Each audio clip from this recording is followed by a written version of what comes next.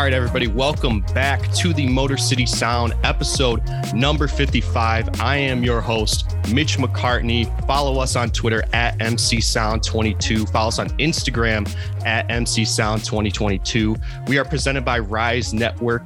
Follow Rise. Socials are at Rise Network US, and the website is www.risenetworkus.com. And today, joining us from sunny Las Vegas, the palm trees are bountiful. I'm sure the sunscreen is going on top of the head at all times. He is live from Summer League in Las Vegas. They're covering the Pistons for the Pistons Pulse of the Detroit Free Press. He's been on the pod many times before, and I'm excited to welcome him back. Bryce Simon. What's up, Mitch? Yeah, I don't go outside enough whenever I'm out here to have to put any sunscreen on. Everybody's complaining about the heat. I'm like, just don't go outside. So I go hotel, maybe to another hotel, get in the Uber, hit up the gym, stay in the gym where it's nice and AC'd. So I don't go outside a whole lot with it. My buddy that I came out here with, he did have us walking to some casino, 15-minute walk. I was like, bro, we're Ubering back. I'm not making this walk again. So you're gonna get lit up, man. By the sun. Yes, umbrella in between walks to the Uber. yes. So no, it's great. I'm having a great time out here. The game on Thursday night was incredible. Got to meet a bunch of people, say hello. Got to even shake Troy Weaver's hand. Just say what's up to Troy Weaver. And so it was a great time, and I'm excited to talk all about it today. Bryce is never washing that hand again.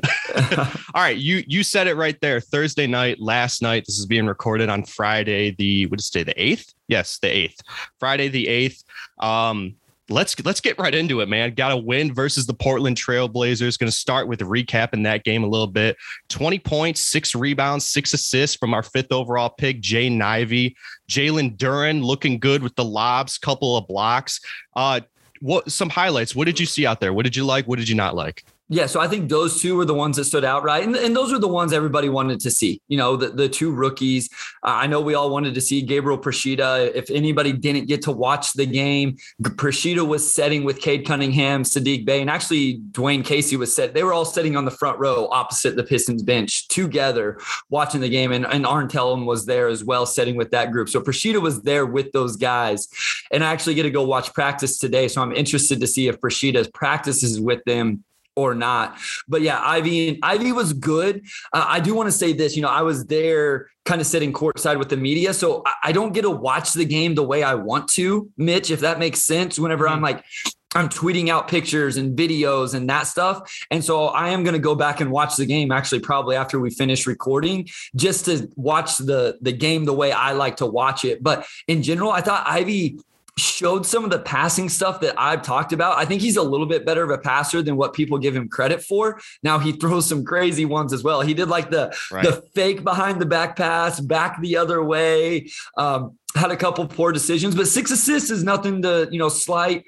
Made a couple jumpers. He even had the and one that they ended up calling an offensive foul. We don't get the replays in the gym. So I don't know. Did they show it on the TV? Was that an offensive foul? I don't know. In my opinion, no. I mean, kind of a judgment call. If it might have been a different referee, it wouldn't have been called. But I mean, not something to really, really be that concerned about, in my opinion. And then Jalen Duren, I just wanted more minutes. And they did say post-game that Jalen Duren was on a minutes restriction. Remember, that trade didn't go through officially until the 6th. So he was only with the team officially for 24 hours. Right. So I think it was just one of those things, getting him up to speed, making sure he's in as good a shape as he needs to be. They just didn't have as much time to have their hands on him as they did Jay Nivey and others. But he looked good in the minutes, man. I know we were talking pre-show, there's been some G League talk with Jalen Duren, but man, he looks like he's ready for the NBA right now. Dude, that body is for real. We were just talking a little bit pre-pod, hey, does it hold up in person versus the pictures? And you're like, yeah, absolutely. Yeah. You know what I think? He kind of reminds me, and he's bigger than this guy when he came into the league, but just in terms of body composition, he really, really reminds me of a young Dwight Howard. How he's built. Just huge. Mitch, I literally told Amari Sanko for the second. That's my co-host over at the Pistons Pulse podcast. We were Ubering from the gym last night back to the hotels. And I said, Amari, we were talking about Jalen Duren. And I said, he kind of reminds me of Dwight Howard. Now, the Dwight Howard's shoulders are insane. So like, and I'm not saying that's who Jalen Duren is going to be. Like, don't take this and say like, because Dwight Howard was an incredible basketball player, but just kind of like you said, the body composition, he's only 18 years old. That's what's crazy. He's going to be the youngest player to start the NBA season, the youngest player in the NBA. I said this on the Pistons Pulse on Tuesday, that everybody talks about Shaedon Sharpe, who we didn't get to see very much, by the way, on Thursday night, had a shoulder injury in that game. But everybody talks about him.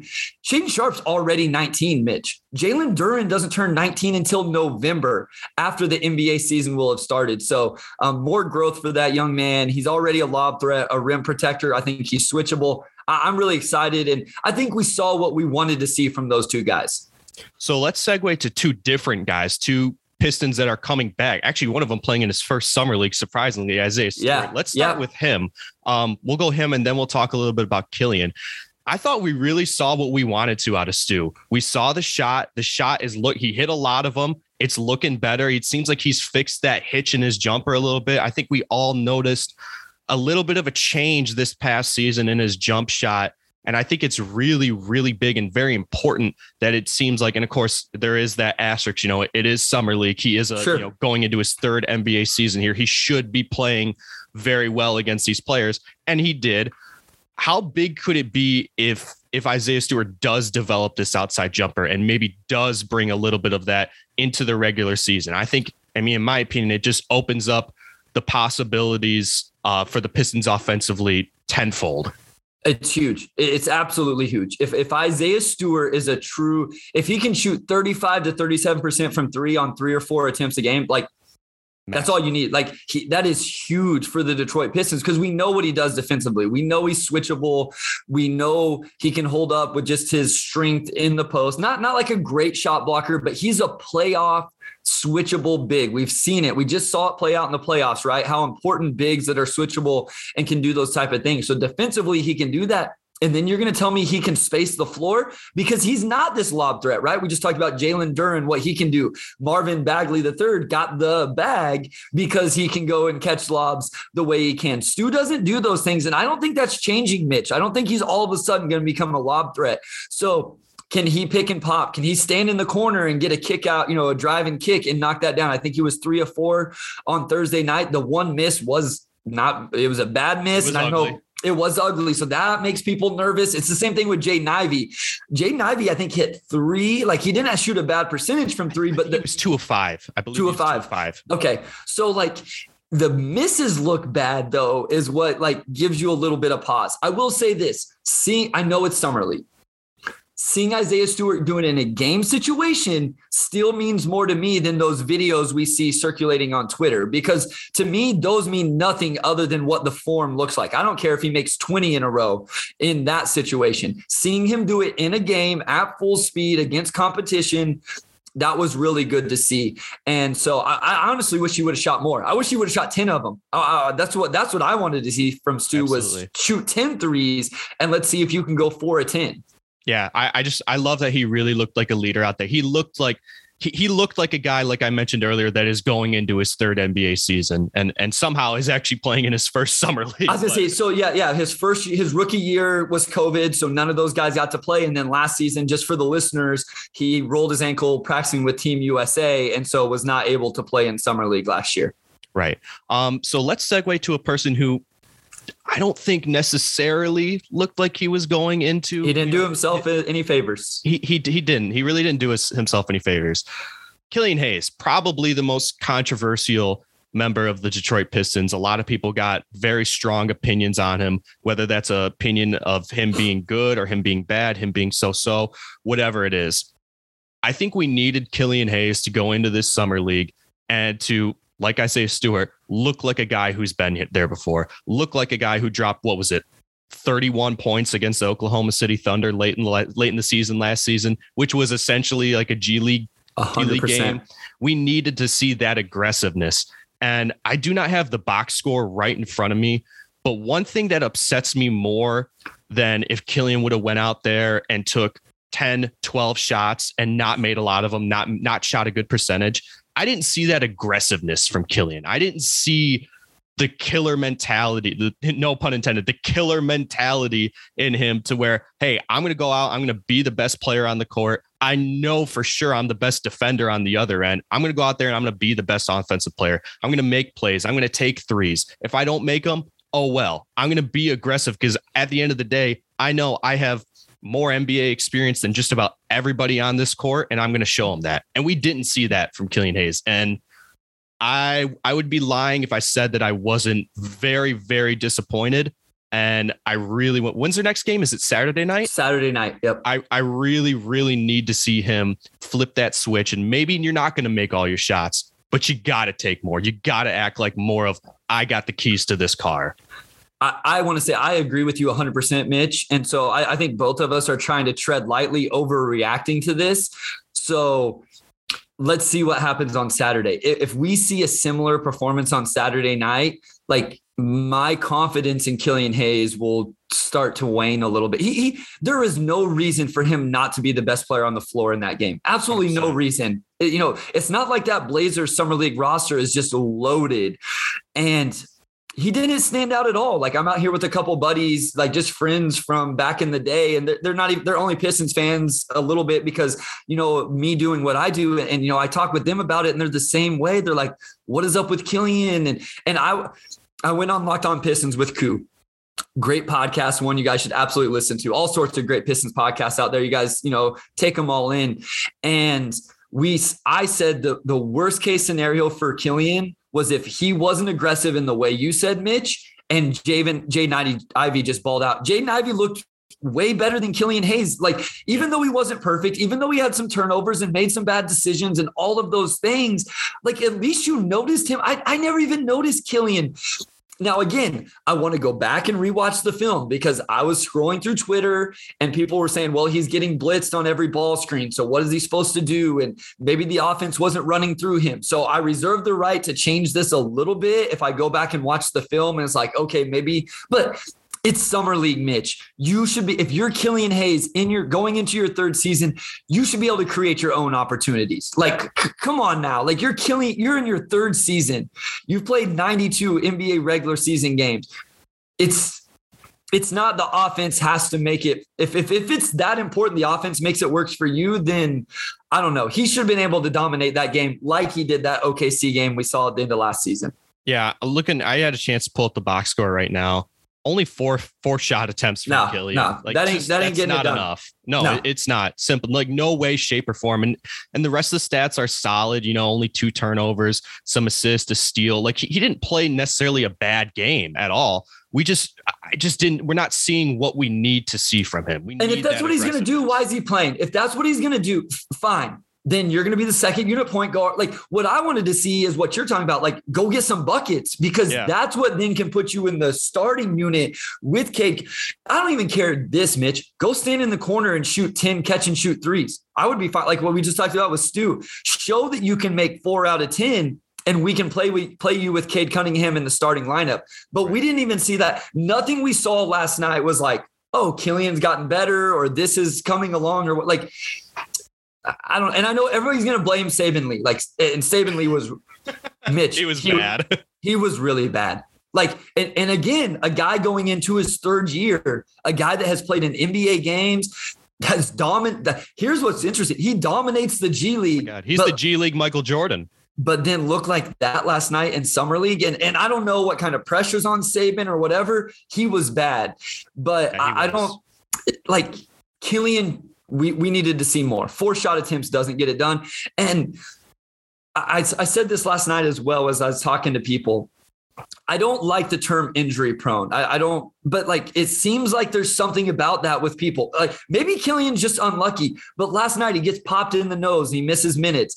At the end of the game, he gets hit in the eye and loses his contact or something and doesn't even finish the game. It's just like, whatever it is, because I'm not going to call out an NBA player for anything because I have no idea what they go through and have to do to get there, but he just can't stay on the floor. No, I agree. I do think that he does have a little bit of that almost like Anthony Davis quality where it seems like what appear to us as most of the time TV viewers, I know you were there in person last night, what appears to us as fans and as viewers as minor injuries tend to hold him out for longer than it seems that it would your average NBA player. And I think you see that a little bit with Anthony Davis. And it seems like, oh, he just stumbles a little bit and then, oh, it's 3 weeks with a calf sprain. And it's like, Killian gets bumped in the face and he's out the rest of the game with a bloody nose. And it's like, I agree with you. You don't want to call them out and be like, almost like, hey, suck it up. Because you're not that person. You never really know what they're dealing with.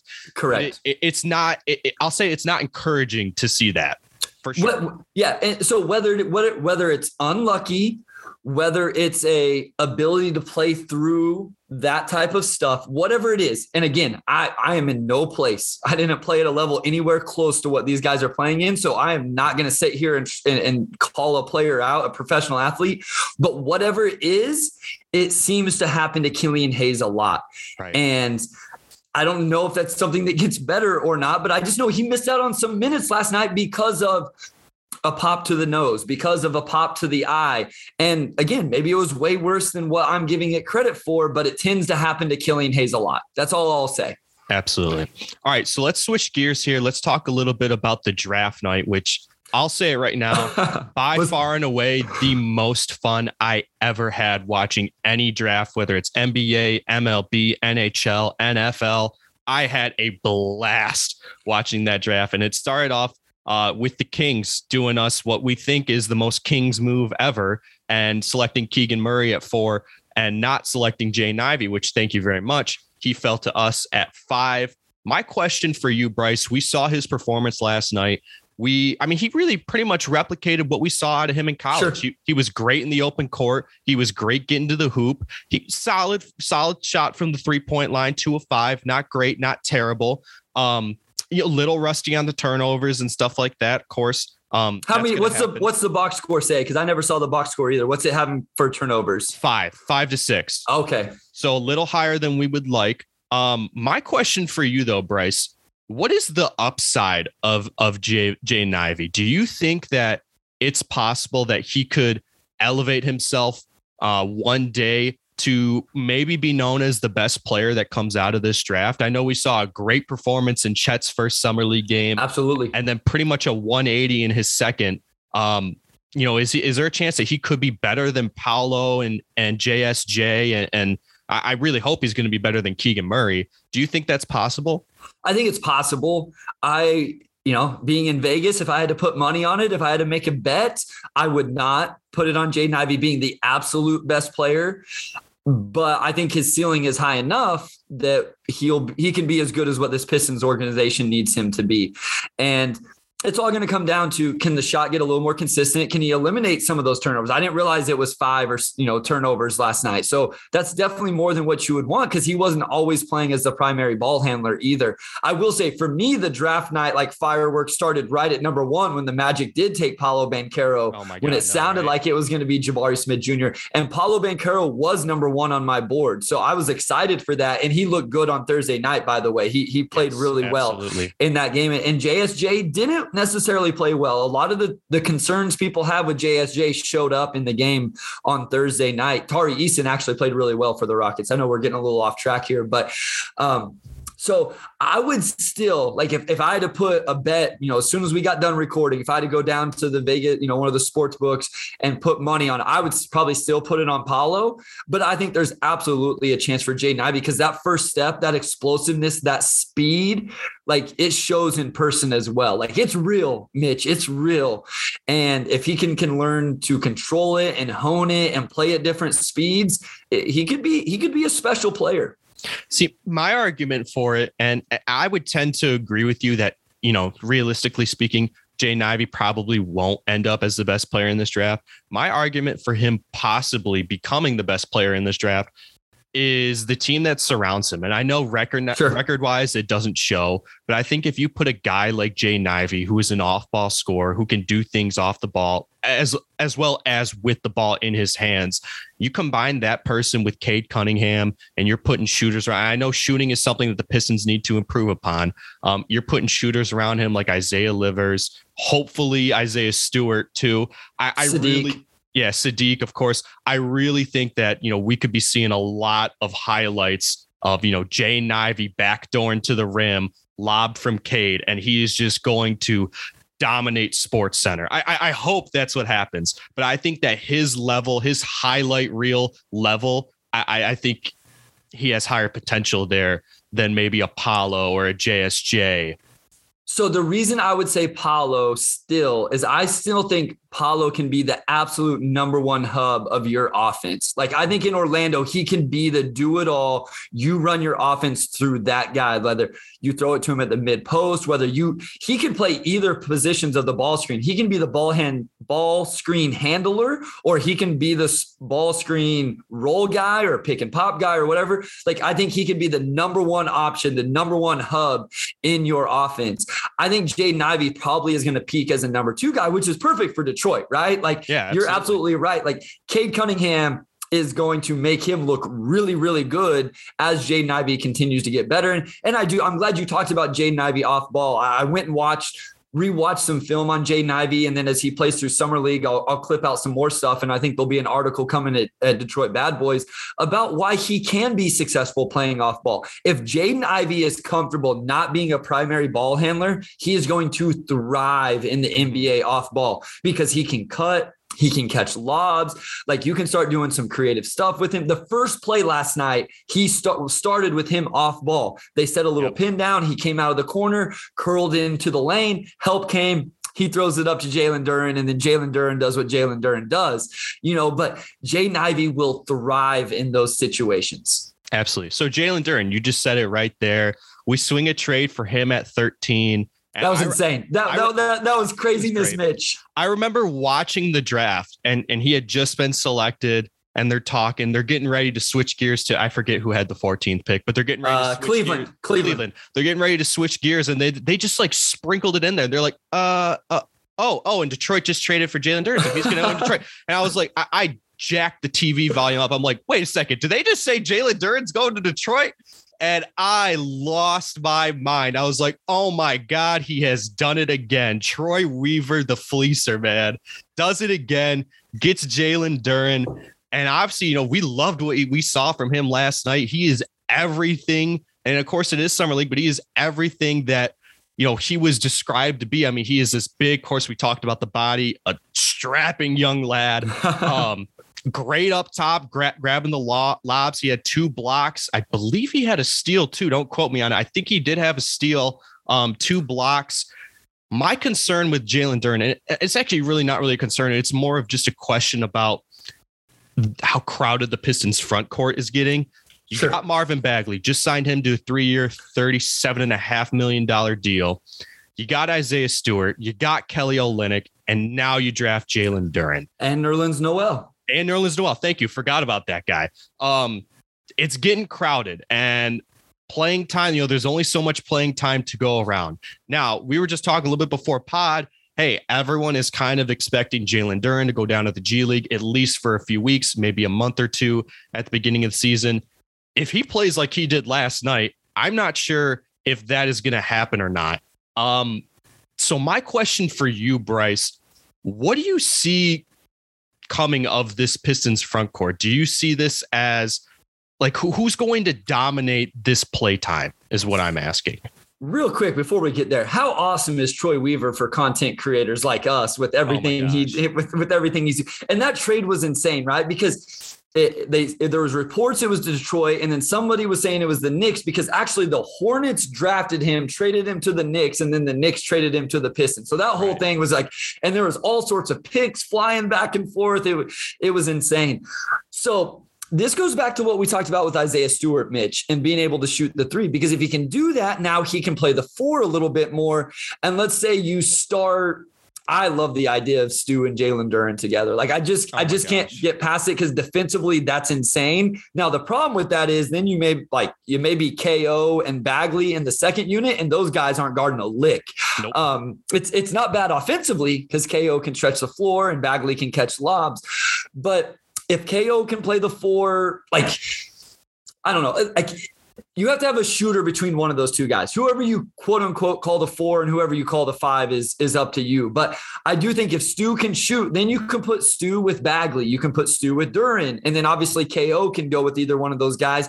I kind of wonder, again, Omari, self-plug, Omari and I on the Pistons Pulse on Tuesday talked about like maybe Nerlens Noel isn't part of this rotation, Mitch. Like maybe he just, it was a way to push the money to next offseason, and I don't know if we'll get a chance to talk about this or not, the cap flexibility that Troy Weaver still has created for this team. Mm-hmm. But him and Alec Burks are both on team options next year. So you could bring in Nerlens Noel, just have an insurance policy in case somebody gets hurt or whatever, or maybe there's a trade that ends up happening. You decline his team option, there's $10 million more in cap space next offseason. So Bryce, you just mentioned that you don't think that Nerlens Noel, it's possible that he could fall out of this rotation. Now, whether he does or whether he doesn't, my question for you is, obviously Nerlens Noel is known for his defensive specialty, really. And I think, of course, we've talked about Jalen Duren. I think that Jalen Duren was put on this earth to be a top tier shot blocker, top tier defending big man in the NBA. Do you think that Nerlens Noel and his play style is going to rub off on Jalen? What are some things that you think that Nerlens could teach Jalen in his young age? Yeah, absolutely. I think that stuff's always important, right? Like as I did my film breakdown of Jalen Duren, I don't want to say there was major quote unquote motor issues. I know that's kind of a buzzword whenever you're talking about NBA draft prospects, but I think that's something that Isaiah Stewart, obviously, you never question his motor. And so I think that's something that could rub off on Jalen Duren as well. So you get someone like Nerlens Noel, who's been around the league for a while. And I absolutely think that Jalen Duren can learn from him, how he blocks shots, how he goes about even like being a lob threat. Like it's not just about jumping as high as everybody else. There's some nuance to it. Where do you roll? How fast do you roll? If you're in the dunker spot, when do you step in? Those type of things. So I think Nerlens Noel will be a little bit of that vet presence along with Alec Burks, who came over in that trade as well, because Jeremy Grant's gone. Kojo's still here. Rodney Magruder's gone. Like as much as the fan base didn't, I don't know if they liked him or didn't like him, but by all accounts, he was tremendous in the locker room. So you need guys at those positions to help those players along. So maybe Nerlens will kind of be the vet of the big man room along with KO, but someone that does something a little bit different. I can't believe Corey Joseph is still here. How has he done this? He's still here. It's amazing. Mitch, what's going to happen when he's in the starting lineup on opening night? I'm not going to be happy, but you're going to be receiving some texts from me. Why is this guy here still? I'm not going to be a happy man. But I don't think that's what's going to happen, but I would not be absolutely shocked if it happened. And here's the thing. He shot good from 3 last year. So we talk about shooting and floor spacing for this team. Like Corey Joseph shot the ball well from 3 last season. So he would do some of that. He does some of the little quote unquote veteran things. Again, I know like calling a guy a vet and doing those things is kind of, cliche, but he does do those things. He makes the right rotations to a box out on the weak side and some of that stuff. So I don't think he's out of the rotation, even though every time I do the 2 deep depth chart, I end up putting him out of it, but I don't think that's going to be the case. I'm starting to think that he's got some dirt on Casey or something like that, man. There's a reason this guy's still in the starting lineup. It's crazy. Like what will be interesting is if he gets moved at the deadline. Like what does Corey Joseph want? Does he want to be here, be a vet that just helps these guys along? Or that's a really easy contract to move. I think it's $5 million this year, an expiring deal. Does a team end up needing a backup point guard to, that's competing for a playoff spot? And does he end up getting moved for a 2nd round pick or something? That's actually another interesting way I could take the conversation. Do you see I know we kind of just wrapped up our whole front court conversation. Do you see possibly with it being crowded, do you see one of those guys possibly being moved at the deadline? The front court guys like Noel or KO or something. Yeah, the front court guys. Because KO's on an interesting contract as well, like $12 million, but next year I think he's only like $3 million guaranteed or something like that. I'd have to pull up Spot Track, but so he's on a decent contract as well. And I think KO's better than what we saw last year, Mitch. Like he got hurt, not to get like into the whole COVID conversation, but he got COVID. And we know that has affected people in different ways. And it seemed like it really, really, hindered KO. I think KO's another guy that could possibly start. I don't think it's crazy for him to start at the 4. I would personally start either Saddiq Bey or Isaiah Livers if you're not going to do the Isaiah Stewart, Jalen Duren, a front court there. Talking about the front court, those are 2 other guys. I want to see Saddiq Bey play minutes at the 4. So now you have to add him into the equation. And I really like Isaiah Livers' game. So there's a lot of dynamics here. But to answer your question directly, yes, I think you could see KO off the roster by the deadline, or maybe Nerlens Noel. But again, if you don't, you could let both of those guys go in free agency and create almost $20 million in cap space next offseason. Troy Weaver is a wizard. Whoever does the cap stuff, Mitch. Here's what's great. Marvin Bagley III could start the offseason as the Pistons' highest paid player at like $12 million. That's crazy. And whether I know we're not going to talk about it on this, I'm sure you have, but whether you like that contract or not, at the end of the day, I don't think it hurts anything because everything else the books are so clean everywhere else. More dead money's coming off. Kimba's will come off. I assume Dwayne Dedmon's is finally going to come off. Yeah, seriously. It's. Let's get to it, man. You brought it up. Offseason, free agency, made some good trades. Marvin Bagley, the one re-signing that we have, 3 years, $37.5 million. So let's get your opinion on it. Is he worth that deal? It was more than what I wanted, or I shouldn't say wanted. It was more than I thought. I thought something under 10 million. Wow, you thought something under 10, so you were way off. No, per year. Per year, yeah. Sorry. I was gonna say, wow, we got him on a deal. Oh no. I was hoping something like 3 years, 30 million team option on the 3rd year. That would have been what I would have wanted to cap. But I say that I'm not losing any sleep over this contract. I am not absolutely losing any sleep over it whatsoever. I do think that 3rd year is going to come into play. It'll be interesting if by that 3rd year we're Bagley's not even in the rotation and we're paying him $12 million. And then by that year, the Pistons are trying to compete. They hopefully will be in the play-in game or, first round of the playoff, type stuff. So I don't think it's detrimental. It's not going to be that big of a deal. It was interesting to hear some national guys' reaction. Sam Vecini, I listened to the Game Theory podcast. He called it an insane contract. Keith Smith, who I really, really like, again, listen to his podcast, The Front Office Show. He called it interesting and pretty much was who were the Pistons bidding against that they had to give him that money. I know it's kind of divided the fan base. I think it's fine. It's whatever. See, I disagree with those guys on Game Theory. And that's, and in my opinion, guys that do that, you have to cover the whole league. I just don't think that they watched enough Marvin Bagley on the Pistons. And I would agree with you. I think we're in lockstep that I would have liked to see a little bit less money and a team option still. But I do think that I think Marvin Bagley is a good player. I'll say that. And I think that he only played he was under 20 games, I think. 18 games with the Pistons. He looked really, really good in those 18 games. Who knows what he's going to look like when he gets to an 80-game sample size with the team. I really think that it's sort of like that Jay Ivey thing that we were talking about. I think with the team, the way the team is constructed around Marvin Bagley, having a guy like Cade Cunningham, hopefully having some shooters this year in Stu, and I know we know Saddiq Bey can shoot, in Livers. Hopefully Kelly O comes back healthy. Alec Burks, of course, a noted Pistons killer, shooting 40% for, I think, 3 years in a row now from beyond the arc. I really do think that Marvin Bagley could play up to this contract and maybe taking a little step too far here, but maybe even play above it. I mean, he was really good in some games that we saw him with Cade and catching the lobs and getting down in that low post. I mean, the guy can score. It's proven. Yeah, so I think he has to add one aspect of his game. If he adds one more aspect to his game, I think the contract is completely justified. So either you become more of an all-around offensive player, you become a better passer, you make some short roll reads, or the jump shot doesn't look bad. That's what's weird about the jump shot. Not at all. It looks good. It just hasn't been good. That's the difference. It can look good, but if it doesn't go in, it doesn't matter. So Can he become a better passer where he can like pick and roll or pick and pop? Or sorry, a better shooter, excuse me.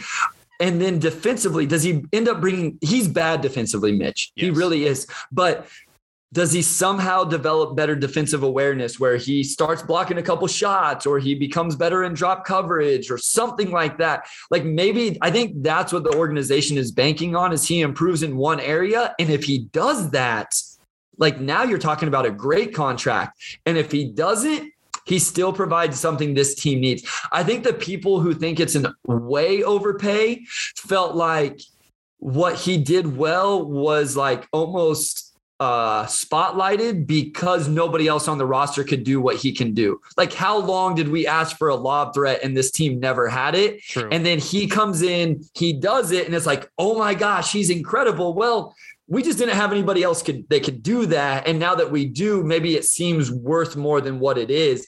And now you have Jalen Duren who can do those things, is younger, can play defense. So I can see why people don't love the contract. At the end of the day, it's not going to hurt anything if he ends up not getting any better. Right. This is not a Russell Westbrook size contract. Exactly. Russell Westbrook size play. So I don't think that we have anything to be worried about. Let's talk about Alec Burks now. As I just mentioned, noted Piston killer, man. I feel like every single time we match up with the squad that he's on, he is just torching us 25 plus. Obviously, we know he's a great shooter, 40%, over 40% for the last 3 seasons here. So this is not like a fluky, yeah, he had one good year shooting the ball. No, this is a guy that is known. He can shoot. Obviously, that is a huge need on this team. How do you see him fitting into this team? Do you think he works his way into that starting lineup right off the bat? Does he come off the bench? How do you see him fitting into the squad? Yeah, like I think opposite of Nerlens Noel, where it's like, okay, where does he fit with the rotation? Maybe it depends on Jalen Duren. Like Alec Burks is absolutely going to play for this basketball team. And I don't know if it's in the starting lineup. You know, we could go through it and I could find lineups where it's like, yeah, he makes sense. Like I wonder if they would start a line. Like if you want to go a little bit smaller, right? You could go Cade, Ivy, Burks, Bay, and Stu at the 5. Now that leaves some of those big guys out. If you want to stay bigger and, you know, start Stu at the 4, like I could see Alec Burks starting at the 2 next to Cade and you bring Jaden Ivey off the bench. But do you want to play Killian Hayes and Jaden Ivey together? Like Coach Casey and the staff have a lot of hard decisions to make, and they obviously have plenty of time to do it. They got 3 months before the season and all of those things. But I think I feel very confidently that Alec Burks is going to be in the rotation one way or the other because of that floor spacing. And that's absolutely something this team needs. So I'm excited.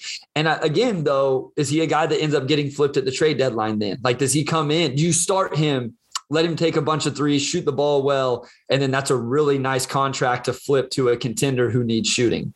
Absolutely. So one thing that I kind of want to get to just to kind of wrap up the episode, we have seen Troy Weaver obviously coming from an organization that knows what they're doing, that has enough first round picks to where they could just give them out at this point. The Oklahoma City Thunder. He comes over here.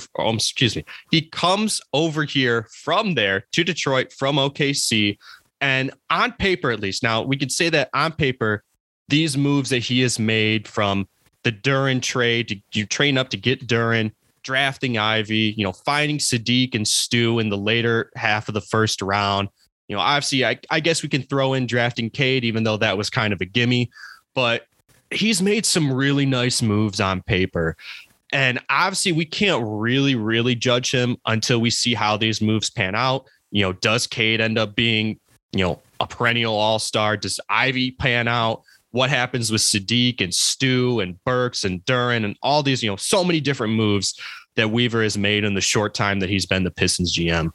As of right now, with these moves on paper, where do you think Troy Weaver ranks in terms of NBA GMs? Is he a top 15, maybe even top 10 GM? Like, is it fair to call him that? Because like I said, I know we have to see how these moves pan out, but not only us Pistons fans and Pistons content creators, but nationally, he's been getting a lot of praise for the moves that he has been making. So my question, where does he stand in the echelon of NBA GMs? Yeah, without like going through each team, I think it would be hard to put him any higher than like, middle of the pack. And I only say it for this reason, Mitch.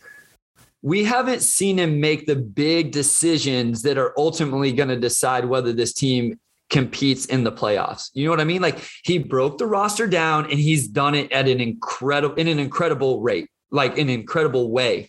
He cap flexibility, roster flexibility, young talent, draft picks, all of that stuff. He's done an incredible job. So I'm not trying to slight him by saying like, you can't say he's a top 10 GM, but we also haven't seen whether like he's putting a great core together or not. We don't know yet because we haven't seen it play out.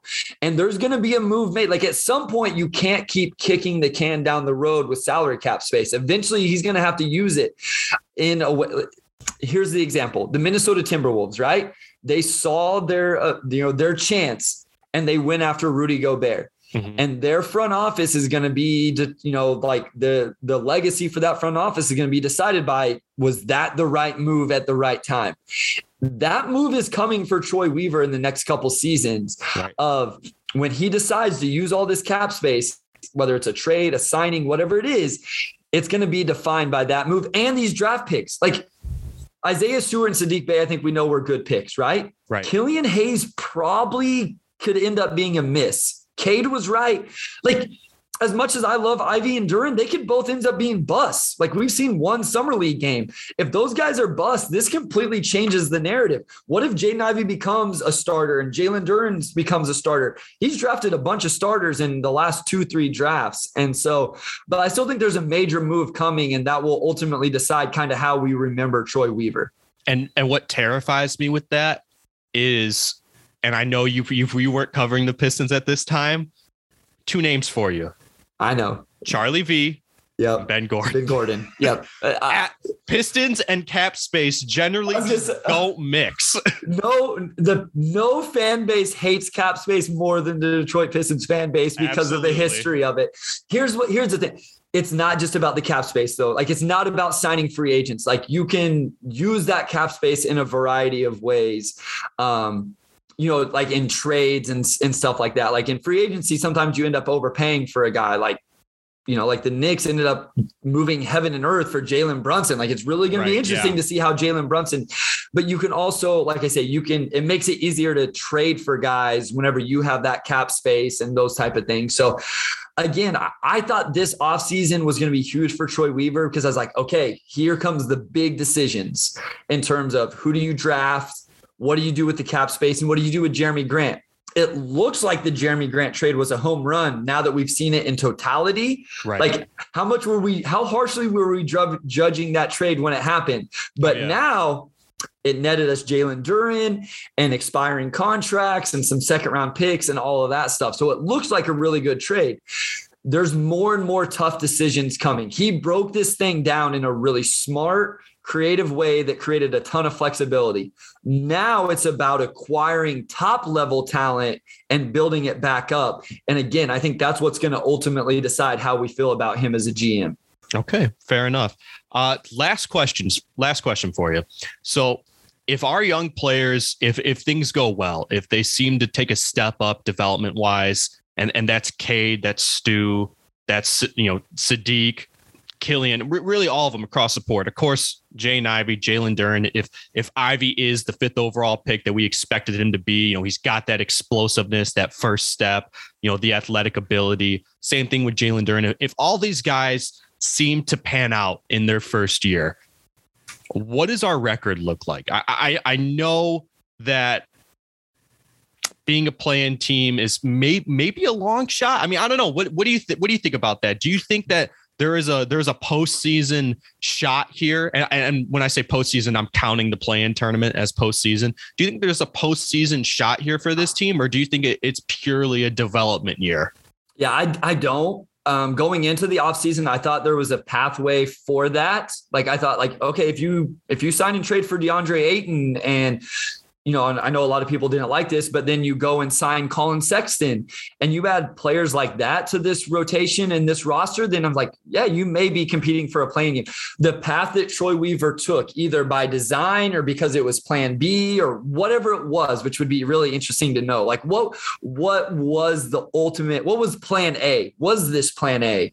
Or did something happen, a domino fall where he had to change course? I don't know. But the way the dominoes fell, the way the offseason went, I don't think this is a team that's competing. It's a team that can be a lot of fun, Mitch, which I think as Pistons, like I'm cool with, because the 2023 draft is supposed to be loaded. So if we can have a lot of fun watching Cade, Ivy, Sadiq, Duran, Stu on down the line and still get a top 5 pick, top 7 pick in the draft, win 30 games, I'm okay with that. And then you have a ton of cap space, and next offseason is going to be incredible for guys like me and you creating content, because Weaver has all sorts of moves up his sleeve again. So I think we should temper our expectations. I know I have, based on how the offseason went, because if some of these guys don't shoot, floor spacing can be a major issue for this team. Like I've taken some heat for being overly critical about that, but shooting is definitely a huge question mark for this roster. And I'm really interested to see how that plays out. Okay, fair enough. Couldn't agree more, honestly, because shooting, floor spacing, has plagued this team for many years. And like you said, if some of these guys, if they're not knocking down shots, it's going to continue to plague this team. So anyways, I thank you very, very much for joining us. Real quick, for my audience, where can they find you? Where can they interact with your stuff?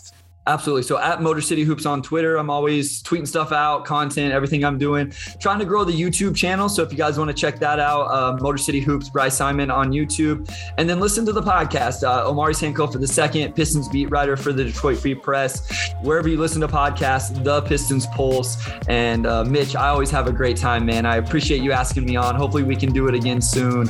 And I had a lot of fun. Amazing. Love having you on. Hope to have you on again soon.